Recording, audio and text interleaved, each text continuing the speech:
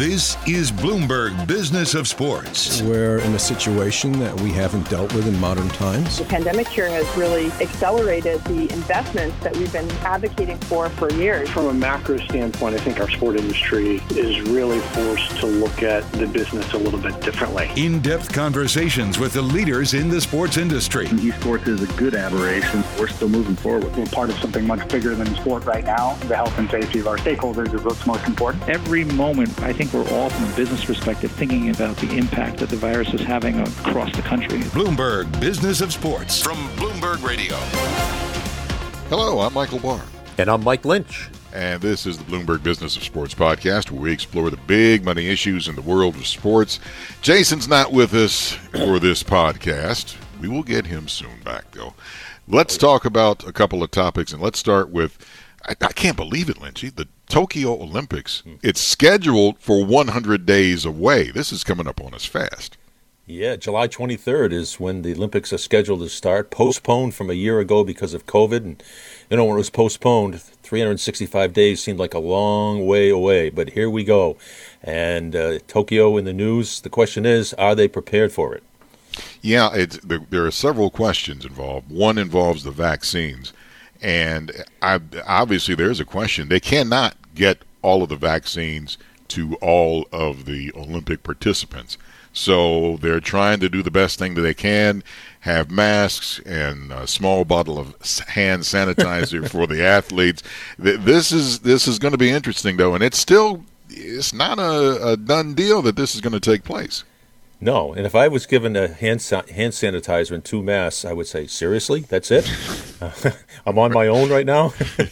And one of the problems over there, that it's a country of 125 million people, and less than 1% of the population in Japan is vaccinated. So I think, obviously, everyone who goes over there is going to have to be vaccinated before they set foot on the ground in Tokyo, and that's a big undertaking. That I think you can take care of the athletes, but I think the question, Michael Barr, if you're an athlete over there, the volunteers that you'll be coming in close contact with will not be vaccinated, and what's the comfort level of an athlete? I think that's one of the big questions. Well, Japan passed more than 500,000 coronavirus cases over the weekend. Now, and that brings up the next question, like you just said, is like, how are you going to keep this from? First of all, they want to do something with the spectators. They want to try something. Some of the Olympic event organizers like the idea of the way they're doing baseball games, where there's a certain percentage of fans in the stands, and they were thinking of trying to do something like that in Japan. But like you said, only 1% in Japan they've been inoculated. Yeah, and this is a $25 billion project. They're putting on this for the whole world, that they had to postpone it from a year ago. They lost some of the athletes, some of the sponsors they lost as well. So, they could recoup some by selling tickets, but if they have to reduce the tickets, they're going to take a big financial bath over there, big bath. Oh, they're done. If that happens, when I say done in terms of the Olympics and all the funding for it, it's gone. I mean, what happens to the sponsorships? What happens to all of that? That just goes up in flames. Well, and it's too late, obviously, to postpone it another year, or is it? Because the pandemic last year really spread and raged during the month of March, and we're not too far removed from that this year. And they could, I suppose, but then they'd be colliding with Beijing, hosting the winter. And it would be just like the old times, where the Winter and Summer Olympics were played and held in the same year. What's sad, too, is this is one of the few Olympics in Japan where finally women are being able now to be on the board and talk about the ways they're going to plan this. And this thing could still be all up in flames. So we got our fingers crossed. DraftKings. Big news with DraftKings. They're going to build a retail sports book at the famed TPC Scottsdale golf course in Arizona, Lynchy, according to Sportico. Yeah, this is going to be something. Arizona just became the 21st state to pass legalized sports betting, and Scottsdale is a year-round destination for golfers. There's great golf courses in the city of Scottsdale, and the TPC course in Scottsdale. It's the famed 16th hole, which is a stadium hole, completely enclosed. It seats 20,000 people.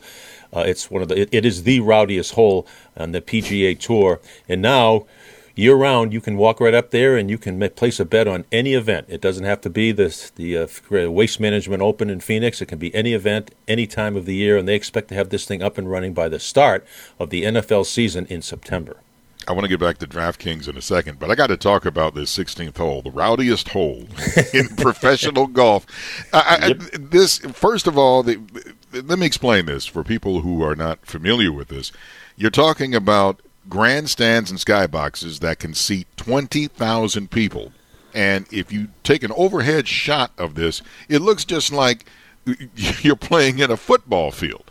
And it really is amazing to see this. And we were talking off the air just before we went on.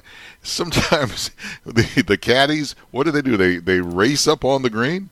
They used to have it like if they played in threesomes or twosomes, as soon as the last player hit, the caddies would have a race with a bag, and the people would be cheering them on, almost like a horse race.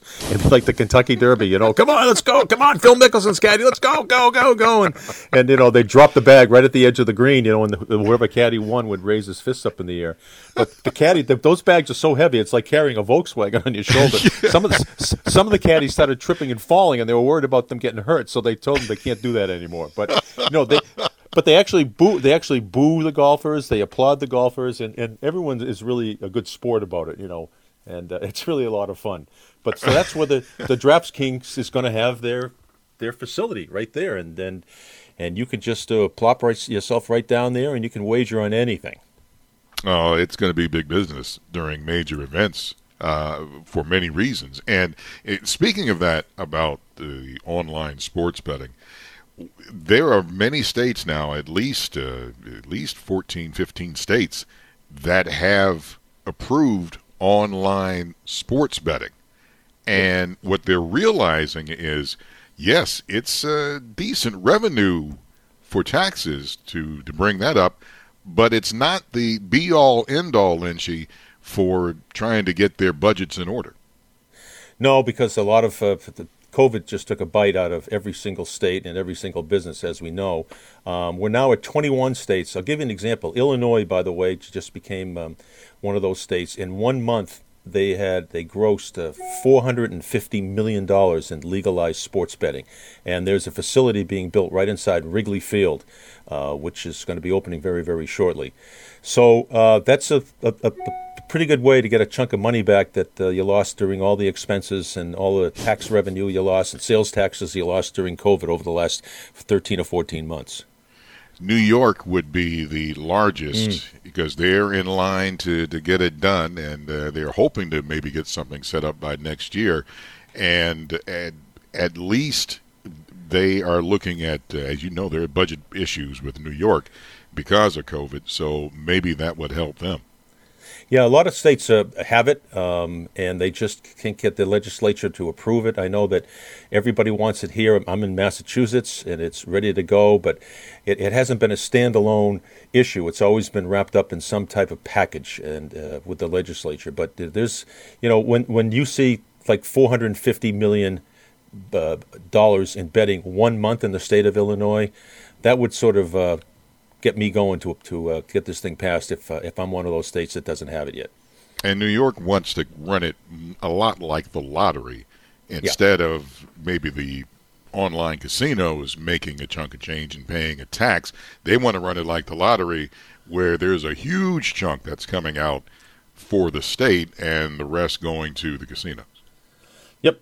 And, it takes all the money that's being bet illegally out of a lot of different hands and puts it in the coffers of the states. And it's a good move. I haven't seen any state right now that regrets approving legalized sports betting. I don't regret my state legalizing sports betting. I'm sorry. I said that out loud. That's my line. This is the Bloomberg Business of Sports podcast. I'm Michael Barr. By the way, Jason will be back. He'll be back with us later on this week. You can follow me on Twitter at Big Bar Sports. And I'm Mike Lynch. You can follow me at LynchyWCVB. We're here each and every Monday, Wednesday, and Thursday exploring the world of money and sports. You're listening to Bloomberg Business of Sports on Bloomberg Radio around the world and online wherever you get your podcast.